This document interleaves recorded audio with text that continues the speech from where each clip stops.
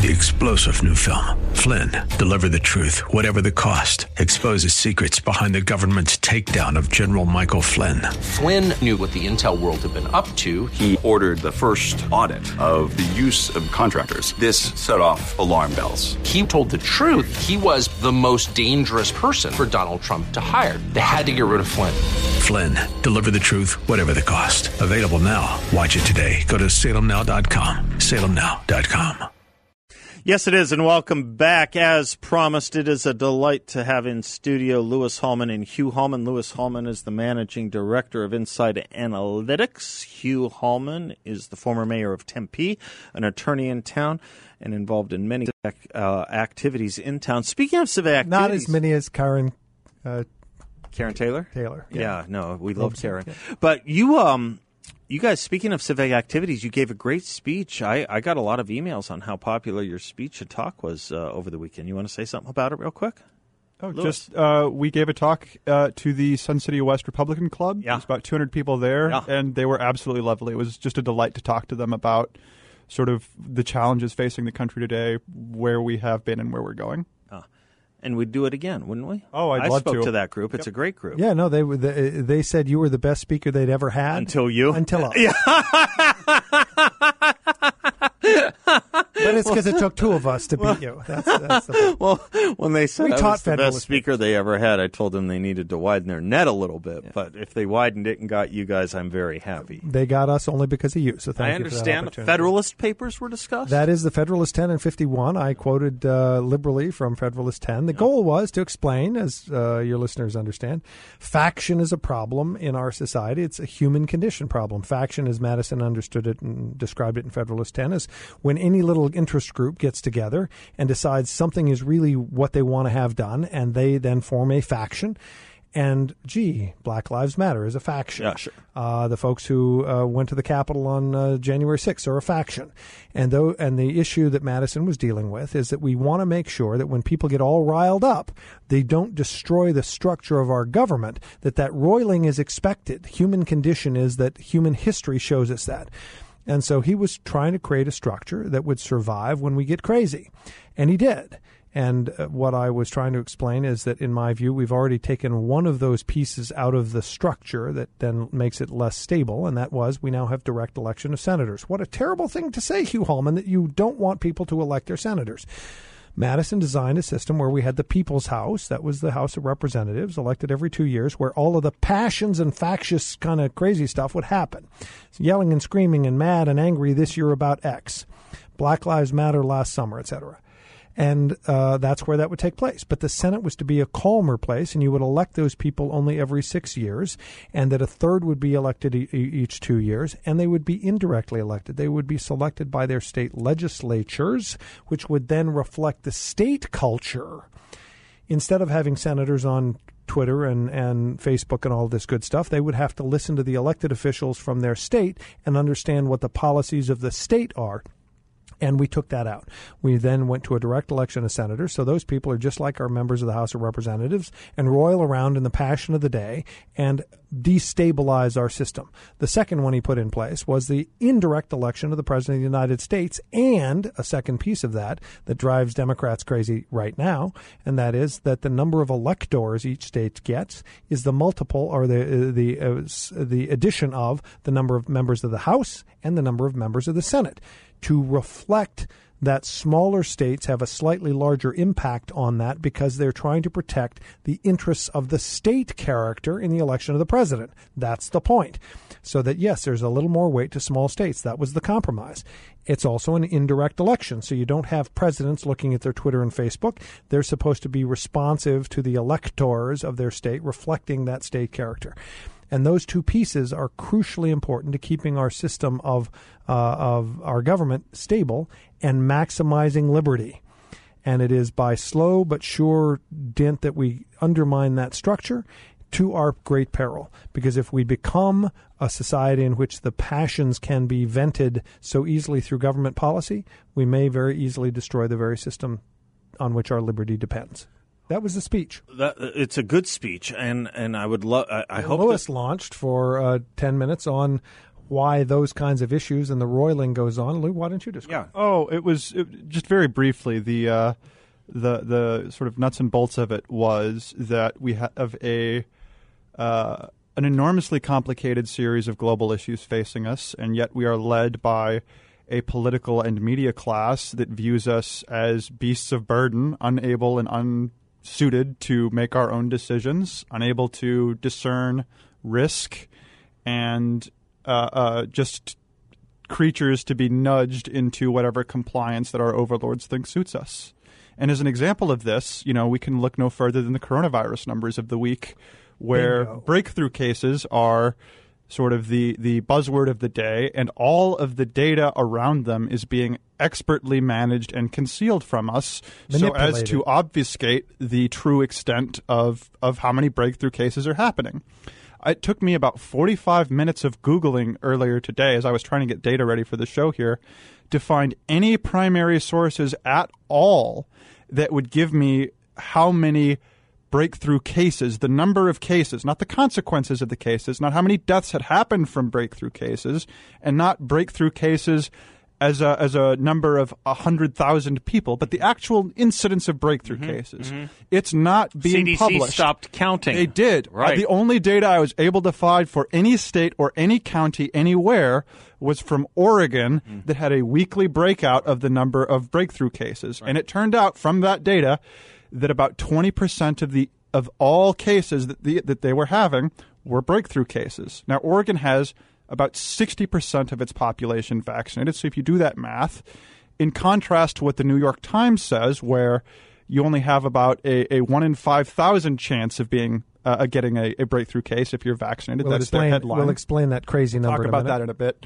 But the number I come to is actually you're only about 6 times less likely to be infected if you're 6 times more likely you're 6 times more likely to end up being a case if you're not vaccinated than if you're vaccinated. Right. And what the New York Times so let's set it this way. We often criticize people who say that, and you as well, Seth, we've criticized you for saying the likelihood of dying from COVID is a small number, and you take the total number of deaths over the total population of the United States. Well, that leaves out the fact that a lot of people have never been exposed to COVID-19. They've never been exposed to SARS-CoV-2, so they couldn't ever have developed a case. So the real issue should be the people who get exposed to SARS-CoV-2, how many of them get COVID-19, and then how many of them die? Well, we've talked on this show about asymptomatic cases, that there's a whole lot of people who are carrying the virus who had no symptoms at all. The case count could be, definitively is much higher than what five times the number that we get reported. And so the mortality rate of those people who were exposed to SARS-CoV-2 is much smaller than reported, because a whole bunch of people who are exposed and have the virus don't die or don't even get the disease. Well, the left has criticized anybody who would have this conversation at all because the death mortality rate is 2%, because that's the number of dead people over the number of cases we know. And now they are using exactly the way that they've criticized us as the means to crow about how important getting vaccinated is. They're taking the total number of deaths of people who have been vaccinated over the entire population of people who have been vaccinated. That includes all kinds of people who have not yet been exposed again, are asymptomatic, etc. That's a fair point. They are now they are using exactly the method that they criticized from us, that we were trying to say this pandemic is nonsense because you're overstating the mortality rate. They're using exactly that same model of overstatement to say how wonderful the vaccine is. That's exactly right. So the big issue is, again, that with this asymptomatic case problem, they are breaking out all of the asymptomatic cases at the level of breakthrough cases. So they're saying, 20% of these cases were people who were asymptomatic and died from other causes. And so really these aren't breakthrough deaths. The vaccine, these aren't COVID fatalities here, when this is an entirely new song and dance, because they've never once have they looked at any of our COVID numbers. And we've talked about a lot of the reasons why the COVID death figures in the United States might be relatively high. For instance, we use overstated. We use a 60-day standard instead of a 28-day standard. That's not talked about. Now, if they if the New York Times and the CDC were intelligent, they might start talking about the fact that we're using a 60-day standard and lower that as they're counting their breakthrough case fatalities. Gee whiz, if you see those standards start to change, you will know why. It is to preserve the fragile and shattering narrative. Yeah, so their narrative is that you got to get vaccinated, you got to get vaccinated. And I want to come back to the second point on this, which is getting a booster shot. You got to get vaccinated, you got to get vaccinated. And now, with breakthrough cases, they are reporting at the CDC site asymptomatic, not COVID-related deaths of people who were vaccinated who died testing positive for SARS-CoV-2. They want to exclude all people who are asymptomatic when it's a breakthrough case, but they won't do that when it's somebody who is not vaccinated. That's the kind of hypocrisy we're now facing, which is your point about cynicism, and we're going to lose the rule of law because we're going to become so cynical about our government. Let's pick up on that when we come back. Federalist Papers has a nice connection to this because Madison wrote that the proposed Constitution solves the eternal problem between power and freedom, power and individual liberty. And I think we can see the distinction, at least I think we can see our departure from the constitutional framework that he gave us to the degree that we see individual liberties defer to power. I'm Bingo. Seth. They're the Hallmans. We'll be right back.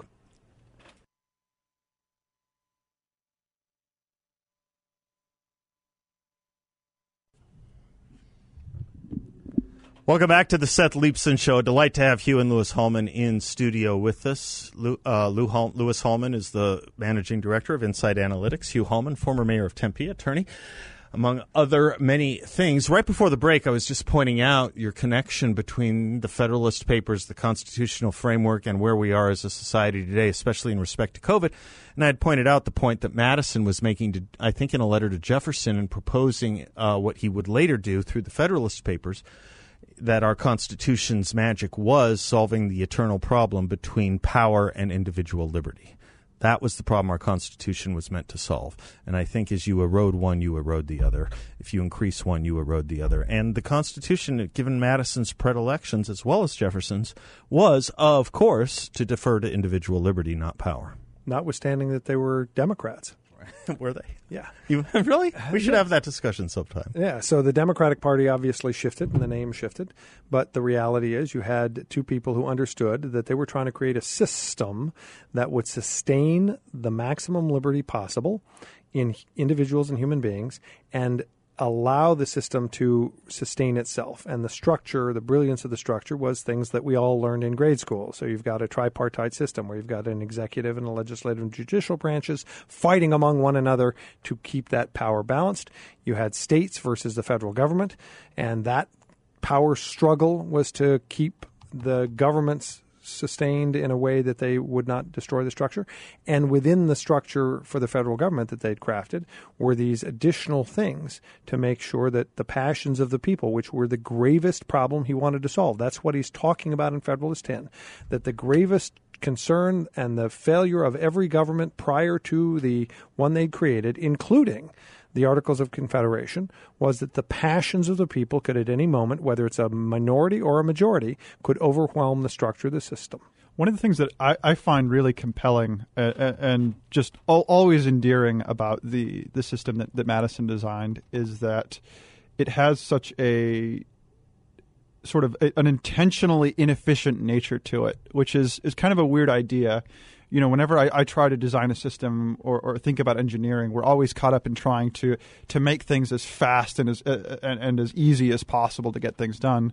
But I think one of the very real roots of the successes of American government is that because every branch of government has its own institutionalized interests and its own sort of drift of priorities, that it puts them all against one another and forces them to fight against one another for power in order to advance the ball and get things done. Federalist 51. Mm-hmm.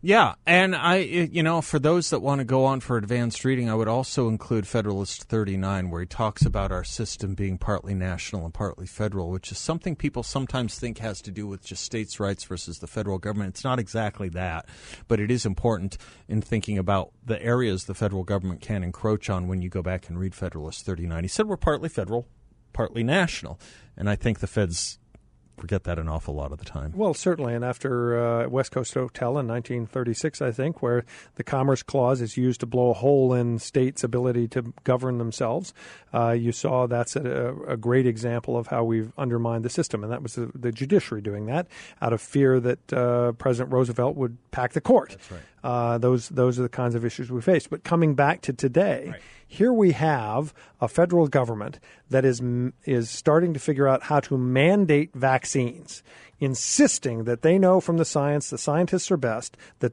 everybody has to get vaccinated. And all we've been advocating for is that individuals have the right to choose. And by now, ladies and gentlemen in our government, please understand there's not a person in the United States who doesn't know the vaccine exists and where they can go get it, probably for free. So it's not a matter of not having it available. And yet here we have people in New York City complaining that the vaccine mandate put down by the New York state government and New York City government is somehow weaponizing the vaccine to create a discriminatory environment, and this is racist. Why are they saying that? It's because African Americans in this country are vaccinated at a much lower rate than the balance of the population. And so if you mandate that you have to have a vaccine card to go into a restaurant and you're not vaccinated and so are not let in, it has to do with the fact that you're not vaccinated according to the New York City demand, not that you're African American. So on this note, I'd like to talk about why that is before anyone gets the deluded and fictitious idea that it has anything to do with systemic racism, that African Americans are vaccinated at a lower rate than other groups. And the answer, in your view? It is an age issue. African Americans as a demographic group are, on average, 15 years younger than whites. They get vaccinated at the age that 35-year-olds get vaccinated, which is approximately 20 percentage points less than the rate at which 55-year-olds get vaccinated. And so Lewis brings this kind of point up regularly, that if you actually hold constant the kinds of other issues in demography that dictate certain behaviors, you solve the problem. It's not racism. So the shooting issues that we see, incarceration rates, those sorts of things, those are all issues that are related to age, not color. If you are ever reading an article or listening to a presenter and they are trying to boil down whatever injustice or mechanistic structure is happening to one variable, they are either stupid or lying to you. The world is just more complicated than that. We have to look at things in a multifaceted way. So here we are with the federal government mandating, Seth, as you mentioned, mandating vaccines. So now if you're a company of 100 or more employees, you now must have your employees vaccinated, be damned. And yet, this is the same federal government who does not now allow the choice to get a booster shot. You may or may not want a booster shot. You may or may not want to get vaccinated. Our entire saw here is you now should be able to choose. And then the question becomes, who are we protecting? Who are we protecting by these mandates? It's certainly not the children, because children wearing masks in schools or being forced to get vaccinated are not being protected from death. Because as we talked last week, it's now maybe a little higher. I think the total the total of people under age 18 who have succumbed to COVID-19, being exposed to SARS-CoV-2, is now 413. That's since January 1st, 2020 to today. 21 months, and we've had 413 people under age 18 die of COVID-19. Your chance of dying of pneumonia unrelated to COVID-19 is twice as bad. So if we're not protecting the children, then it seems that we must be protecting the petty tyrants and authoritarians who are raking in the money hand over fist from the centralization and lockdowns.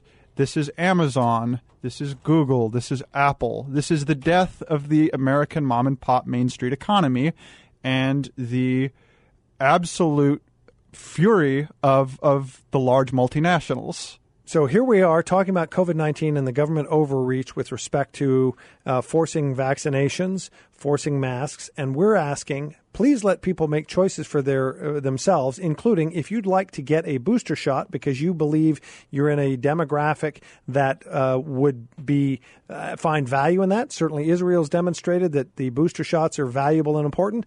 That's the kind of thing we want to continue talking about. After the break, we also want to talk about Afghanistan, and we're here to thank our friend Seth Leibson for now letting us drive the show by ourselves. We've locked him up, kicked him out of the room. He's gotten some of that United Airlines duct tape. We are Hugh Hallman and Louis Hallman on KKNT 960 The Patriot. Give us a call if you'd like at 602-508-0960. We'll be back in just a few minutes.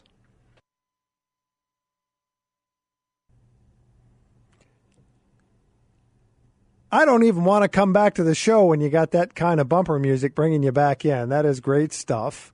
I am Hugh Hallman, not the dulcet tones of Seth Leibson from your microphone or your speaker in your car or wherever you might be listening. We are filling in. I am Hugh. That is Louis across the way. Say hello, Louis. Hello, Louis. There we go. You have to enjoy George Burns and Gracie Allen to listen to this show. We want to pivot now a little bit, but first we're going to take Will from Goodyear about the virus stats. Will, what do you think? Yes, sir. I'd just like to talk about that COVID-19. I'm 67 years old, and I'm retired military, and I've been retired for a while, and I haven't gotten any of that shot yet, and I haven't gotten sick yet either. But my question is,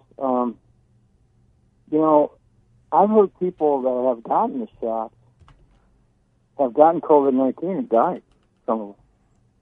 That is actually true. Yep. There are people who had what are called breakthrough cases. The numbers are still somewhat low. It's a few thousand people who have been vaccinated. But that is the kind of data that the federal government is manipulating to pretend that everything is all good and you should really get vaccinated. It's an independent issue. Yeah. Is it true that if you're vaccinated, your likelihood of getting SARS-CoV-2 infection and coming down with COVID-19 is lower? Yes.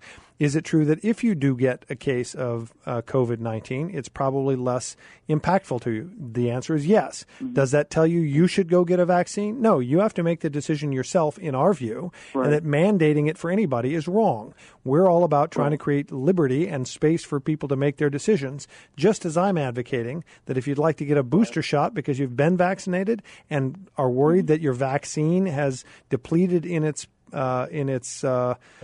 efficacy, and you want to get that, you should have that opportunity. We've talked for years about the right to try.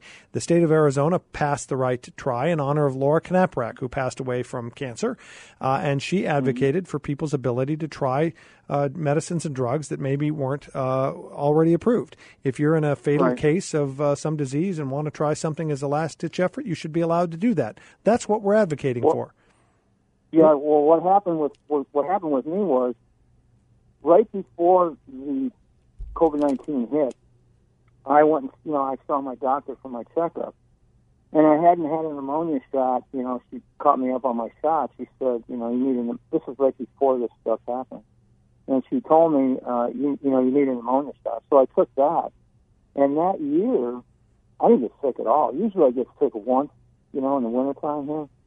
But I didn't get sick at all that year. Matter of fact, I haven't been sick since, But that's as far as I've taken it, with the shot. Well, fair enough. And I think that everyone out there really ought to be in a position where they can ask questions from people who will give them reasonable information and to make their own informed decision after having done so. But they shouldn't be browbeated, manipulated, and forced into compliance. That's where we stand or sit at the moment. So, Will, thank you very much for the call. Rob, we're going to take you real quick because you're concerned about our governor promoting vaccine over therapeutics. What's your issue? Rob, you still there? Oh, I'm sorry. Can you hear me? We can now. Oh, okay, good. I'm sorry. I'm just concerned that for the last, 9 months or so, the government has been forcing the vaccine down everybody's throat and not really providing any options. Like instead of, mandating, which I think is, again, unconstitutional, it's just coming from the, executive branch. Instead of mandating everybody get vaccine, why don't they provide options and say, hey, if you don't want to get vaccinated, go ahead and, take the vitamins and the zinc and the hydroxychloroquine and the ivermectin. But they don't do that, and they don't talk about it. Instead, it's all vaccines 24/7 all the time. Well, I just was interested in your thoughts about that. Thank you, Rob, because we're going to end up with a break here. I'm gonna go ahead and turn to Lewis, because he's the one who talks about the calculus mind or algebra minds in a calculus world. Lou? So there are probably a couple of reasons for this. One reason that they don't want us to have options is because it allows us to explore and decide things for ourselves and make decisions without government oversight and input, which is anathema to any totalitarian. The other reason is that I would say that it is probably an easier and more straightforward pipeline for them to deploy vaccine en masse than have to deal with a multitude of different products and programs. So it's logistically easier and easier from an authoritarian impulse. The one-track mind is something that is systemic to government. We'll talk about that when we come back from the break. Rob, thank you for the call. Thanks to Seth for letting us fill in on KKNT 960 The Patriot. We'll be back in just a moment.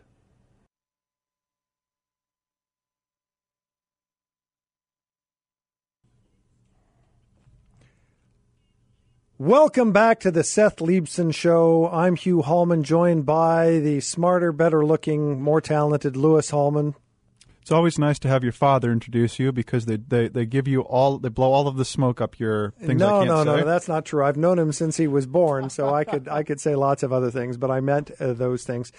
We were talking about COVID before the break, and the fact that we now have a federal government and the CDC and the National Institutes of Health arguing about whether or not we should all be allowed to get a booster shot if we should so think.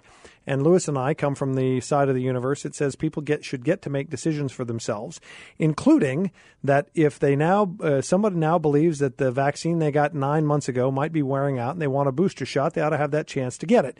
But what's amazing to me is the drubbing that the people in this current administration were giving Donald Trump and his administration for not moving quickly enough on getting a vaccine, getting it rolled out, all the stuff. And now we've been sitting here for almost 3 months with the federal government not able to analyze the data about whether or not a vaccine that we've already been given could be also given as a booster shot, when the state of Israel did all the hard work and by July 27th made the decision that a booster shot was actually quite valuable and useful. And so not only is Israel the most vaccinated country with some liberty in choosing whether you get vaccinated, but they're also now the most booster shotted country, and they are not having the breakthrough cases we're having.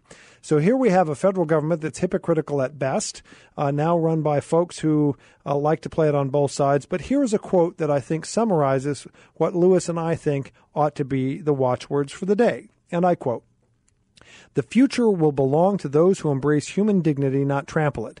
The future will belong to those who unleash the potential of their people, not those who stifle it. The future will belong to those who give their people the ability to breathe free, not those who seek to suffocate with an iron hand," period, unquote. An amazing speech. That sounds like someone who would advocate for, giving the people their civil liberties, letting people make their own decisions, minimal involvement of the federal government.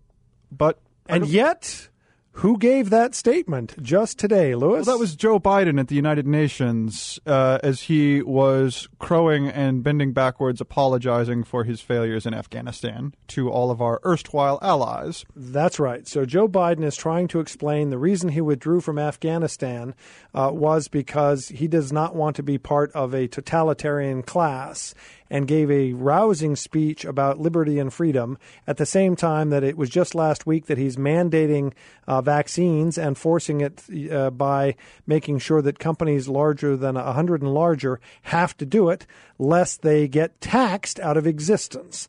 That's our commander-in-chief. So Joe Biden, the champion of human rights and dignity for all peoples everywhere, has pulled out of Afghanistan, causing the Taliban to suspend secondary education for girls and preclude women from working. And also, while doing this, trying to institute vaccine passports on the American people, curtailing whether or not they can go outside, and advocating for mask mandates, all while urging us to breathe free.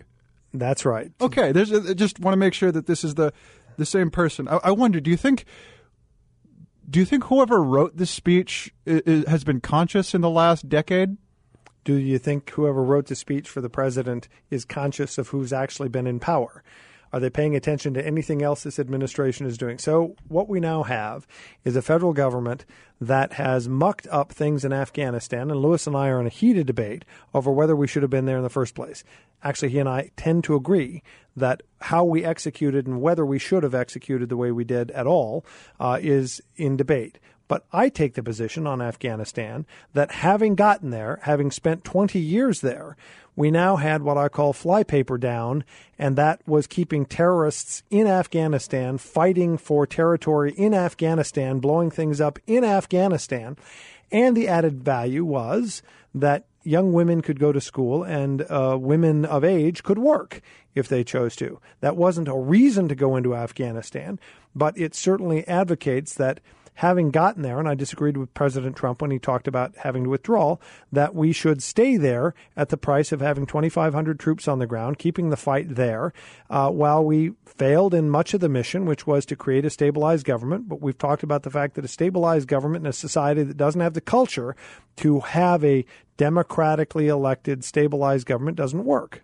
So I would also say, though, that whether whatever your position on whether or not we should have been there, the principal beneficiary of the fight against Islamic terrorism was not, in fact, the United States with its ocean moats, but continental Europe, the very same people who are whipsawing Americans, who are incredulous that we should have been there to begin with, and who have been the main beneficiaries of American security largesse for the last 3 decades. So, for example, Boris Johnson, the Prime Minister of Great Britain, is now at the UN complaining about the fact that the U.S. left it in a mess, and we shouldn't have left at all, and we should have made sure that it was stabilized.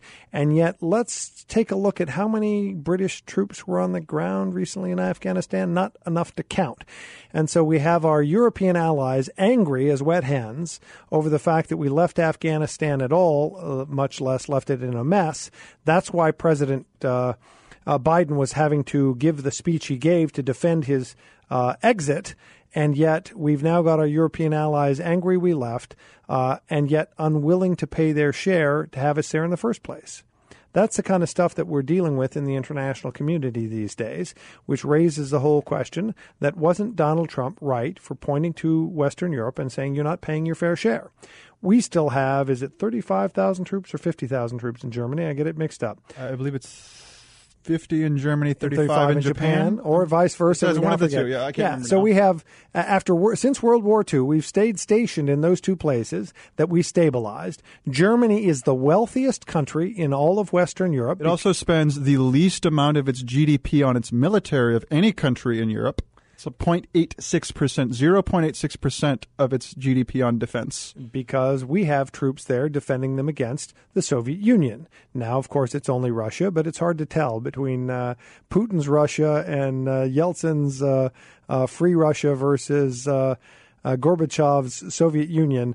It's hard to keep track of the game, but the reality is that that's why we're still in Germany, is to make sure that Russia doesn't do to the rest of Western Europe what it did to Ukraine and roll tanks into Crimea. Yeah, the Northern European plain is an awfully inviting stomping ground for Russian tanks if left unguarded. Well, it is the continuing battle about ports. It's the continuing battle about resources. It's also that the Russian ethnicity itself is dying demographically. So talk about that, Lou, about the trouble that Russia is going to find itself in. Between 2015 and 2025, Russia's available military population will have halved. To counter this, they need to advance along the Northern Europe plain and the the Carpathian Mountains to try and shorten their borders. So what we've got is a Russia that is aging out, that will not be able easily to mount a military. And is desperate to defend itself before it's too late. So here we are with a very changing world, and we have a president who doesn't get most of that. I'm Hugh Hallman. He's Lewis Hallman. We're grateful to our friend Seth Liebson for letting us fill in on this beautiful afternoon. We're at KKNT 960, The Patriot. We know you're going to continue listening. We'll be back in just a moment after the break. Again, I hate to cut off such a wonderful song and a great voice. I'm Hugh Hallman, joined by Lewis Hallman here on the Seth Liebson Show on this beautiful afternoon. We want to close the show a little bit about where the U.S. is in the world today. Lou?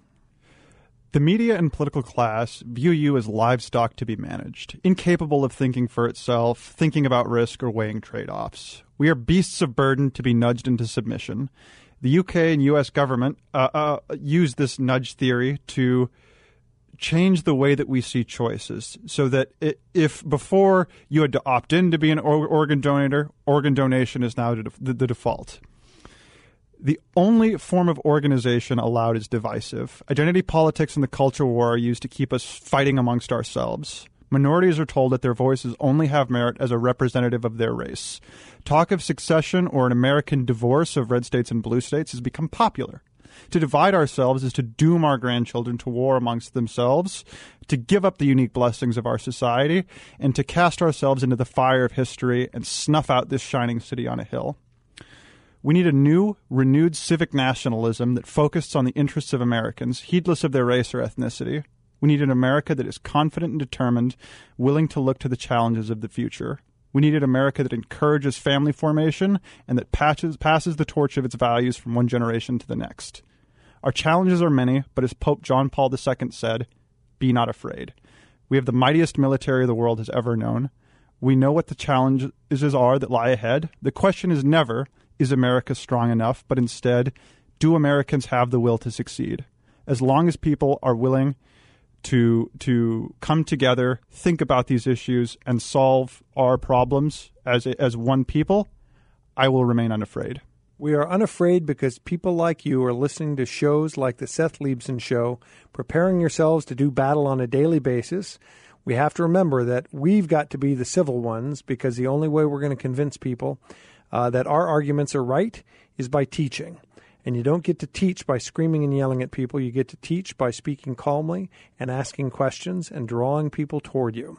We had the wonderful opportunity to speak out at Sun City Grand this weekend and met with 200 people of like mind, meaning that they wanted to learn, they wanted to have a fierce discussion and debate, they wanted to understand our perspective and build from that a new future.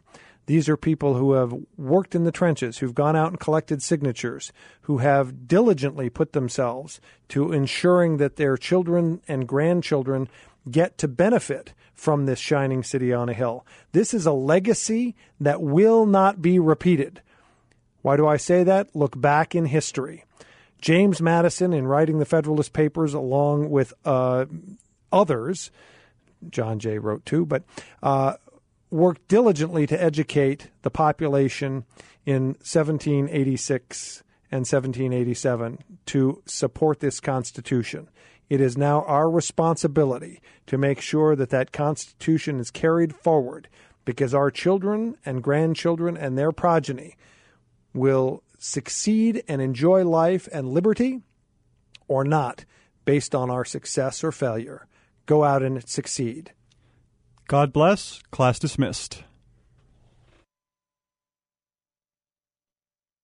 Three-star General Michael J. Flynn, head of the Pentagon Intelligence Agency, knew all the government's dirty secrets. He was one of the most respected generals in the military. Flynn knew what the intel world had been up to. He understood its funding. He ordered the first audit of the use of contractors. This set off alarm bells.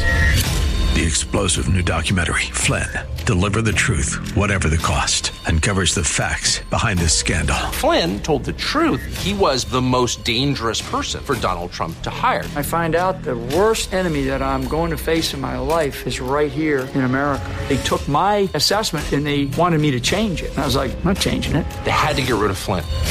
With in-depth interviews, archival footage, and never-before-seen personal records of the man behind the headlines. I just felt like I was drowning. Flynn, Deliver the Truth, Whatever the Cost.